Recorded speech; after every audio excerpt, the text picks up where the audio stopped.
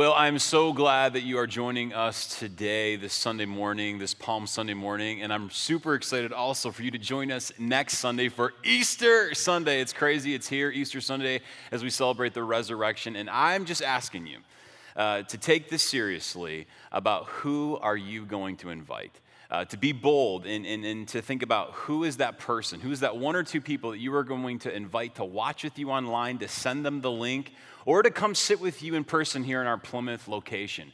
And so I'm asking us all to be bold, and to help you be bold, we've got these little bold coffee packets that you can give to your neighbor. If you're watching online, you can come by this Wednesday from 9 o'clock in the morning till 9 o'clock at night, and we'll have these invites ready for you to take. But you don't even need the bold coffee to invite someone, right? All you need is to just text someone, call someone. You never know what that invite. People are searching right now. People are searching for a home church. People are searching for answers to questions that they have. And you never know what that one invitation can do and how it can change someone's life, how it can change someone's eternity. So can't wait to see you next week for Easter. But as we think about Palm Sunday, I mean, I don't know about you, but recently, I've just been a little irritable. I gotta be honest with you. I've just been a little on edge lately over the past month. Just ask my wife, she'll tell you.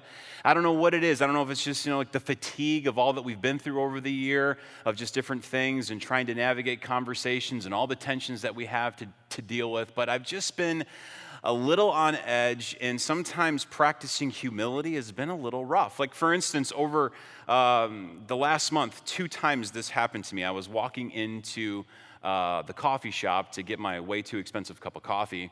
And as I walked into the store and was about to pay for the coffee, my mask that I had on was not here above the nose, but it wasn't here. It was like about right there, okay, right there. And the young girl behind the plexiglass says with a really bold attitude, "Excuse me, sir, you need to put your mask above your nose." And, normally I'd be like, yeah, I get it, okay, fine. But for some reason, it just started to just boil inside me. And then I just responded, and as I was responding, I'm like, "What are you doing? Bring it back, Travis." I'm just like, "Oh yeah, like this is really helping anyways." That's what I said to the girl. And the poor girl, I mean, she's just doing her job. Or maybe she's just trying to show her power that she can have right now. I don't know. But anyways, I'm wearing Miles City gear. Really needed in that moment to drink a dose of humility. Have you struggled with all of that maybe in the last week or the last month, where maybe you needed to have a little dose of humility? If not, then maybe you need a dose of humility because you're not admitting that you need a dose of humility. Maybe for some of you, just the idea of there was, something at work that happened, or something that your colleague said, or maybe there was a situation that didn't go your way, or there was this argument that happened with a friend or a spouse, or the person sitting next to you on the couch that you're elbowing right now, where it's like, man, you just needed a little dose of humility.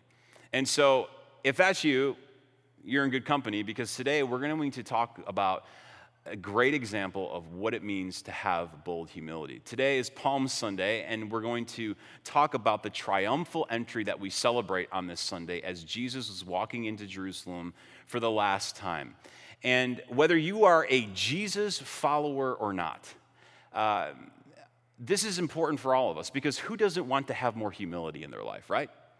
I mean, last time I checked, we're all not wanting to sign up to go hang out with a prideful, arrogant person. Give me some more pride and arrogance around me. I mean, right? None of us want that. And so today we're going to look at some amazing tips that we see from Jesus as he walks into Jerusalem for the very last time. But before we do, I just want to pray for you and pray for me as we dive in. Father, thank you for joining us together here online. And I just ask, wherever we're watching, that you would help us to tune in to what you'd have for us, that we wouldn't miss it, and that we would lean into your example of what it means to have bold humility as we close out this bold series. And so, Father, control my mind, control my speech as I talk right now. And I pray this in the power of your Son's name, Jesus. Amen. Amen. Well, I want you to open up to the book of Matthew. Book of Matthew, open up or turn it on your phone. Book of Matthew, chapter 21. That's the first book of the New Testament, so pretty easy to find. And what's really interesting about this story is found in all of the gospel accounts of Matthew, Mark, Luke, and John. Those are the stories telling the story of Jesus. And there's only about a dozen or so events that are actually all in all four books. And so this shows the significance of this event. It shows the harmony of this event, how they're all very identical, and just a few different details that each writer puts in to kind of bring the story to full. It's unbelievable. And so here's where the story picks up. Matthew chapter 21, verse 1. It says this: "Now, when they drew near to Jerusalem and came to Bethphage, to the Mount of Olives." So here we have Jesus and his disciples walking into Jerusalem for the last time before Jesus is going to be crucified, and he knows that he's going to be crucified. Now, that alone in itself is showing some serious, bold humility, right? I mean, the fact that he was willing to go and lay his life down for the sin of the world is bold humility in itself. But another thing that we see here that pops out is the idea is that when he was drawing near to Jerusalem, he was drawing near to people that maybe he didn't really want to deal with. He had to draw near to people that maybe were asking annoying questions all the time. He was drawing near to the Pharisees that were literally trying to trick him and were in cahoots to trap him, which gives us a really great reminder and example of having bold humility requires you and me to have the spirit of unity. Bold humility requires us to have the spirit of unity, to deal with the people that we just sometimes don't want to deal with. Those difficult people. Do you know who I'm talking about? You have difficult people in your life, the people that you maybe don't want to deal with. You know who they are. Maybe the people that get under your skin, the people that overreact over petty things, the people that are always trying to one-up you or make you feel like that you're not good enough, or they've wronged you in some way or betrayed you or made you feel deflated. And even the thought of thinking about those people right now is making you angry inside. It's making you frustrated inside. And maybe, just maybe, God might be calling out to you today and saying, okay, well, who is that person? Who is that person that you're trying to avoid? Who is that person that you're trying to stay far away from? And maybe he's calling out to you to say, hey, have bold humility, draw near towards that person, and have a spirit of unity. Bold humility requires us the spirit of unity. Let's keep going. Some more examples of humility in this story. It says, then Jesus sent 2 disciples, saying to them, go into the village in front of you, and immediately you will find a donkey tied and a colt with her. Untie them and bring them to me. If anyone says anything to you, you shall say, the Lord needs them, and he will send them at once. It continues. This took place to fulfill what was spoken by the prophet, which was the prophet Zechariah in Zechariah 9:9. Say to the daughter of Zion, behold, your king is coming to you, humble and mounted on a donkey, on a colt, the foal of a beast of burden. Now, before modern times, when it came to coronations of kings and queens, I mean, it wasn't just some ordinary ordeal. Man, this was a lavish, extravagant, robes and crowns and jewels, pageantries.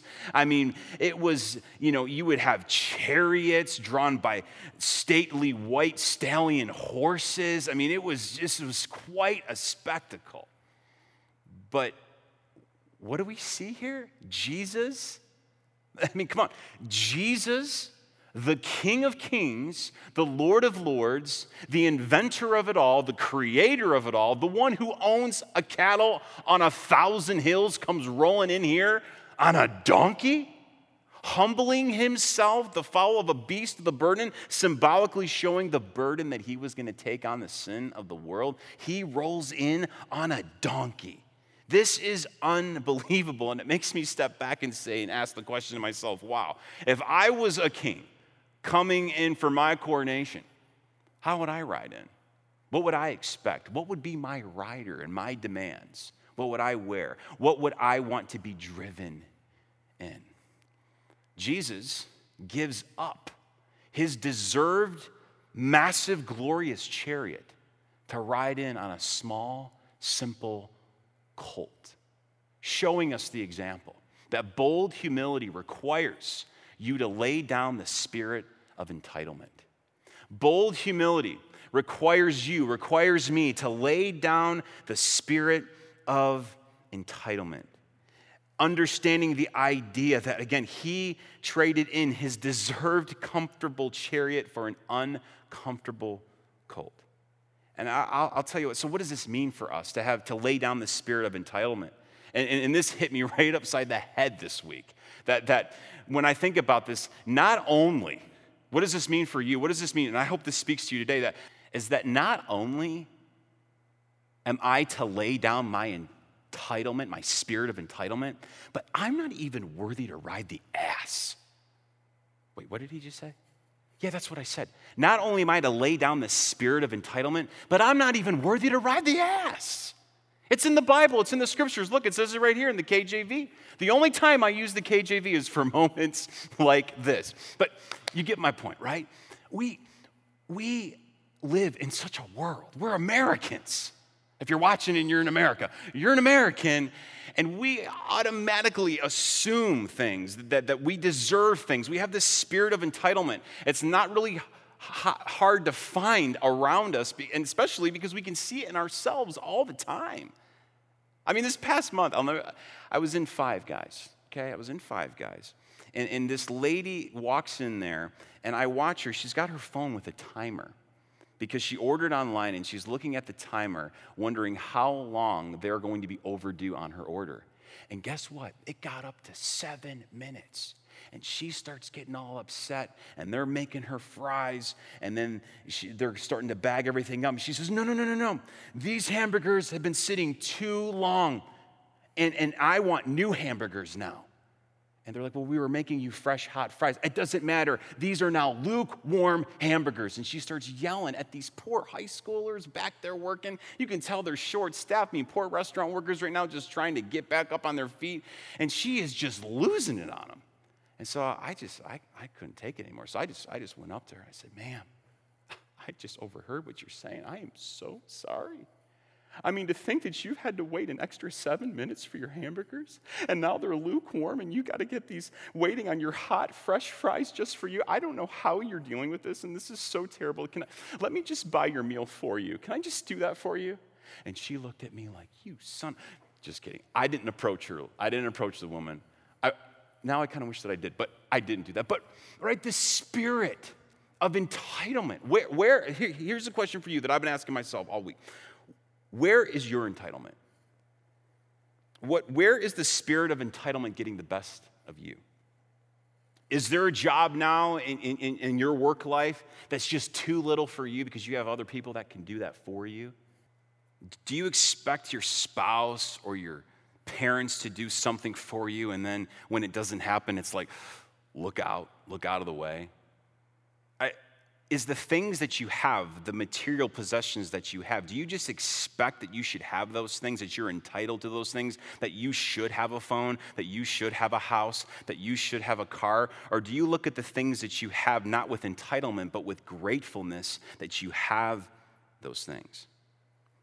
We have this great example that Jesus, when it comes to the spirit of entitlement, he passed on the chariot, and he took up and he rode a colt instead. Bold humility requires us to lay down that spirit of entitlement. Let's keep going. It says that the disciples went and did as Jesus had directed them. It says that they brought the donkey and the colt and put on them their cloaks, and he sat on them. Now, Matthew and John leave out this detail that Mark and Luke give us, and that's the details when they went to go get the donkey owners caught them untying the donkey and said, whoa, what are we untying our donkeys for? Like, get away, step away from the donkey. I mean, it would be the equivalent because, remember, livestock, donkeys, these were valuable assets. It would be like someone going up to your car and just randomly like trying to get into your car and start to hotwire. You'd be like, whoa, step away. And so what does it say? It says that they actually just let them do it. They actually gave them the donkey. They were open-handed and gave them the donkey. But we have to remember, we don't know if they were Jesus followers. Most likely, in my opinion, they weren't. But yet they were willing to be open-handed and generous, showing us the example that bold humility requires you the spirit of generosity. To have bold humility, it requires us to have the spirit of generosity, to not hold on to the stuff that we have too tightly. Again, it's not wrong to have nice things. It's not wrong to have stuff. It's not wrong to own stuff. The problem is when the stuff owns you. The problem is when the stuff owns me. I mean, Jen and I talk about this all the time when it comes to our stuff. Are we willing to be open-handed with all of our stuff? At any given point, if God told us to downsize our house, to sell one of our investments, to get rid of one of our cars to help build his kingdom, are we willing to do that? Are we open-handed? Are we willing to humble ourselves and be bold with our generosity? Because there's this idea, right, that we have to remember that's so true that all that we have is from God.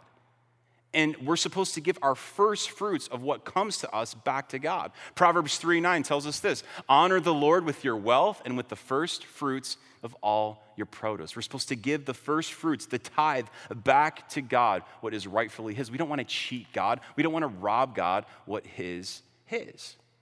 Now, is that me saying to you right now that I want you to give financially to Miles City Church? Well, yeah, that's what I'm saying. But not for Miles City's sake, not for Travis's sake, but for your sake. Because when you get to the point to give a portion of what God has given to you back to him, what is rightfully his, and you actually lay down that and surrender and trust him with every area of your life, including your finances, there is freedom in that, and he calls us to do that, to be obedient to that. And whether that's Miles City or not, my hope and challenge for all of us is that we are giving generously to help build his kingdom through the local church. And if that's not Miles City, then you need to find a church that you're proud of, that you believe in, that you see making a kingdom impact, and we need to invest in it, giving God the first fruits of all that he has given us. I mean, for example, many that are watching, you've gotten the stimulus check.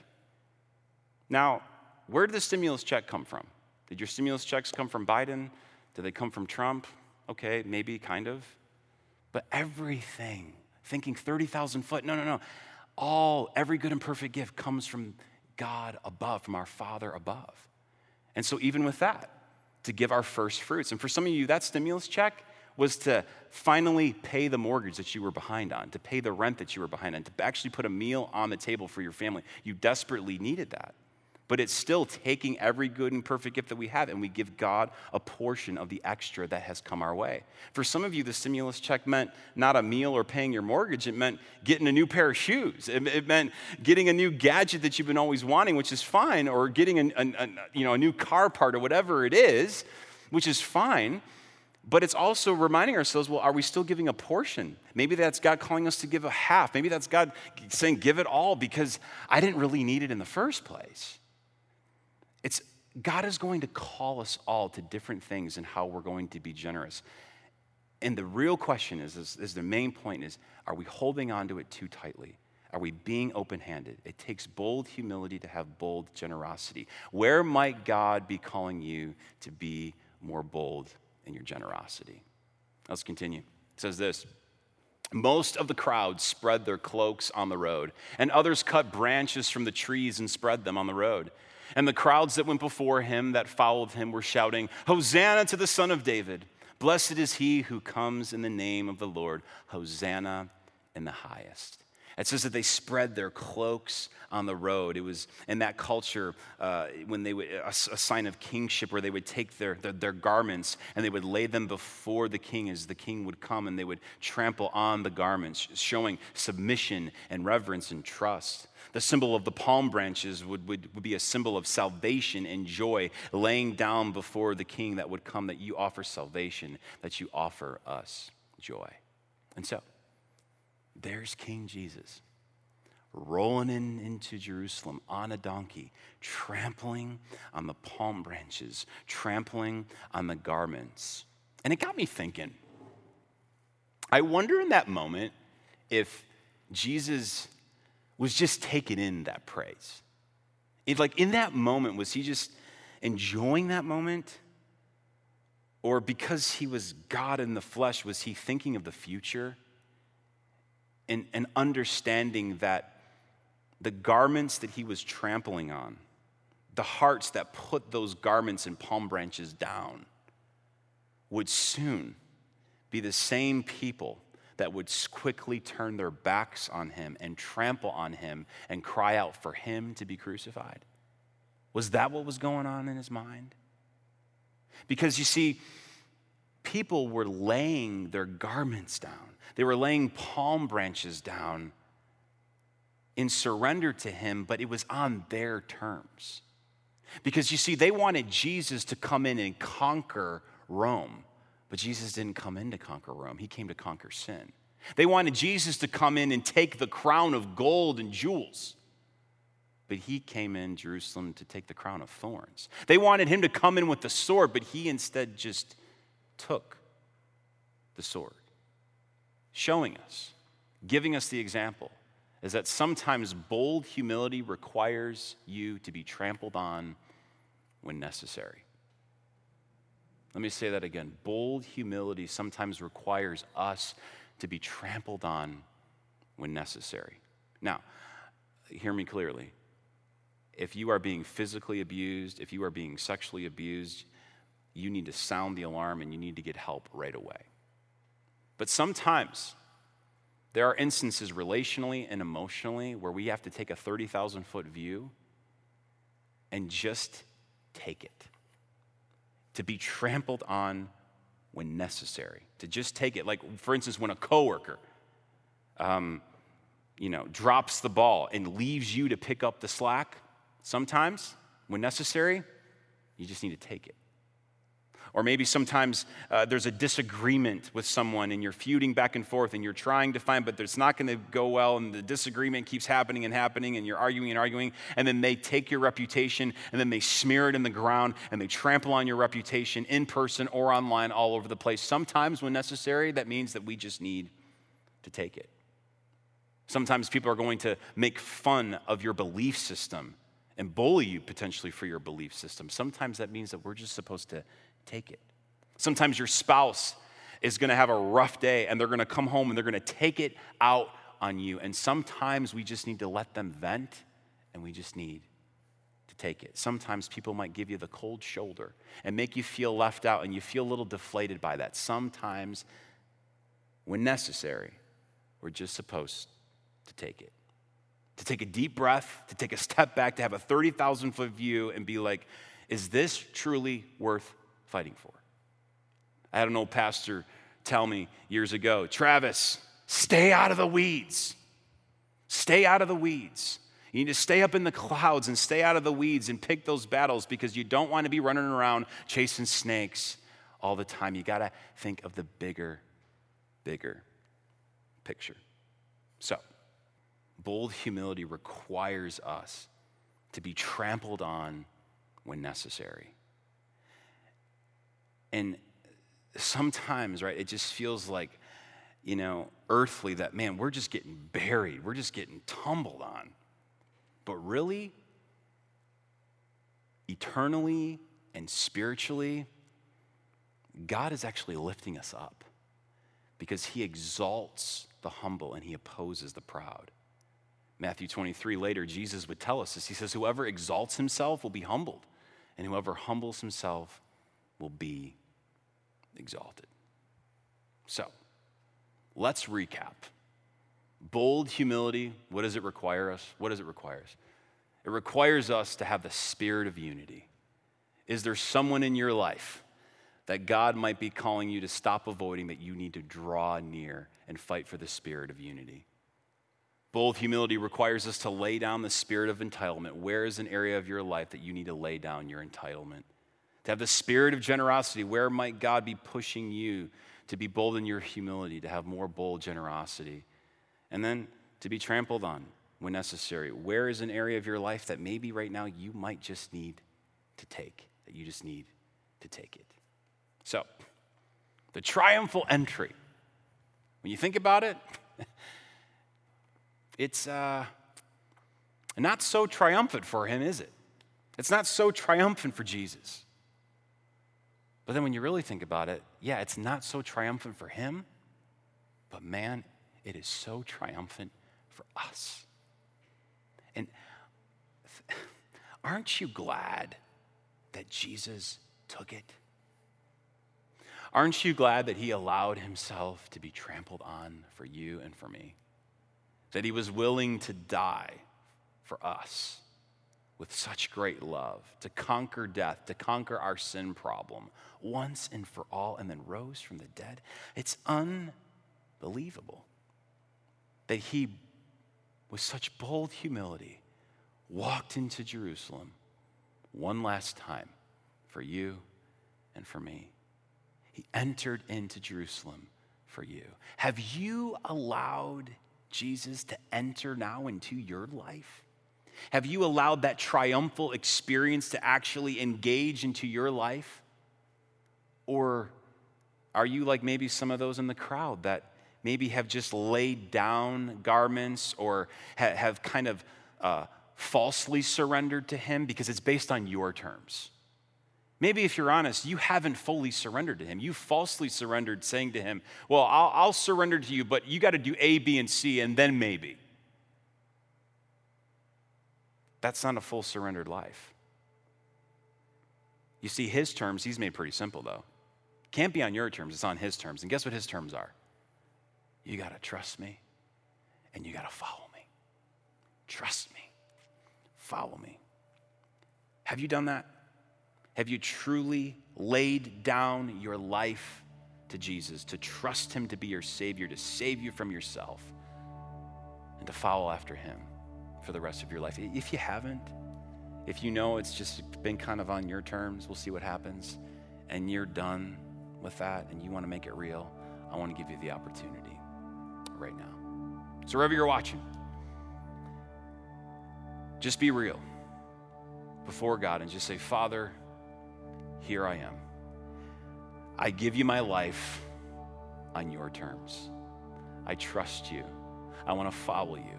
I confess my sins to you. I believe that you, Jesus, are alone, our God. Thank you. And I just thank you for dying for me. Thank you for rising again for me. Right now, I lower my pride and I surrender my life to you. I receive you, Jesus. Enter into my life right now. As we continue to pray, if you truly meant that, if you truly laid down your life and gave Jesus your life, the scriptures say that you are saved. You'll no longer perish, but have everlasting life. Father, thank you for giving us the model of humility. Help us to model that. Help us to be alert to the areas that we need to show humility in. Again, thank you for the model. Thank you for the example of what you've done for us. We pray this in the power of your Son's name, Jesus. Amen. Amen. Well, if you made that decision, if you had bold humility today and surrendered your life to Jesus for the first time, we want to celebrate with you. We want to answer any questions that you may have. We're just a bunch of imperfect people. We don't have all the answers, but we would just love to talk with you to celebrate this move, this decision that you've made. And so you can just text the word Miles City to 94,000, and we would love to celebrate with you the decision that you have made. So right now, before you go off, before you do your next thing with your day, I just really want to encourage you. It's so important to process what God may have spoken to us and to do something about it, to put it into action this week. And so the band's going to play a song, and as they play the song, let's keep looking at areas in our lives that we've gone through where maybe we need to have some more bold humility. Look at these different areas, process these different areas, and ask God, okay, how do I need to respond specifically today? And so as this song is played, let's continually move towards God together.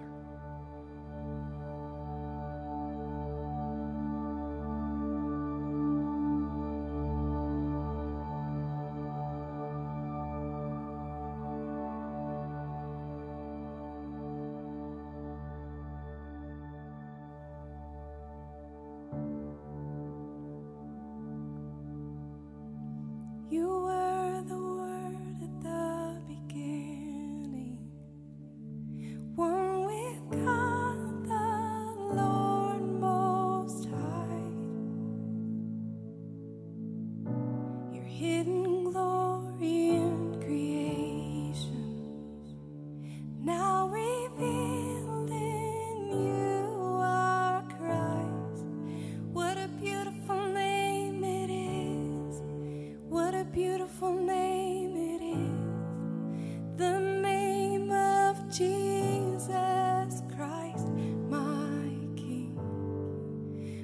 beautiful name it is.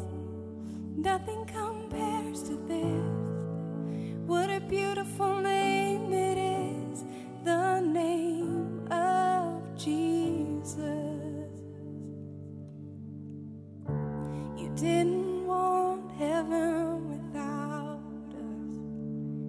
So Jesus, you brought heaven down.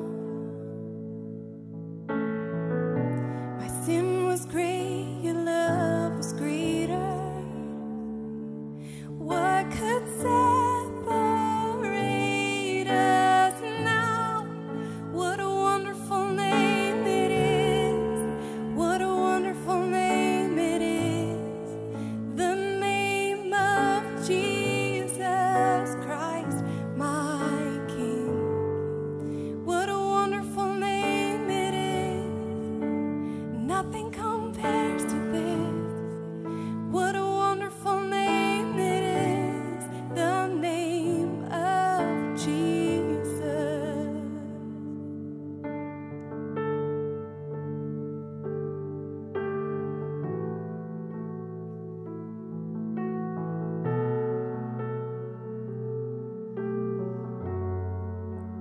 Death could not hold you. The veil tore before you. You silenced the boast of sin and grave. The heavens are roaring, the praise of your glory.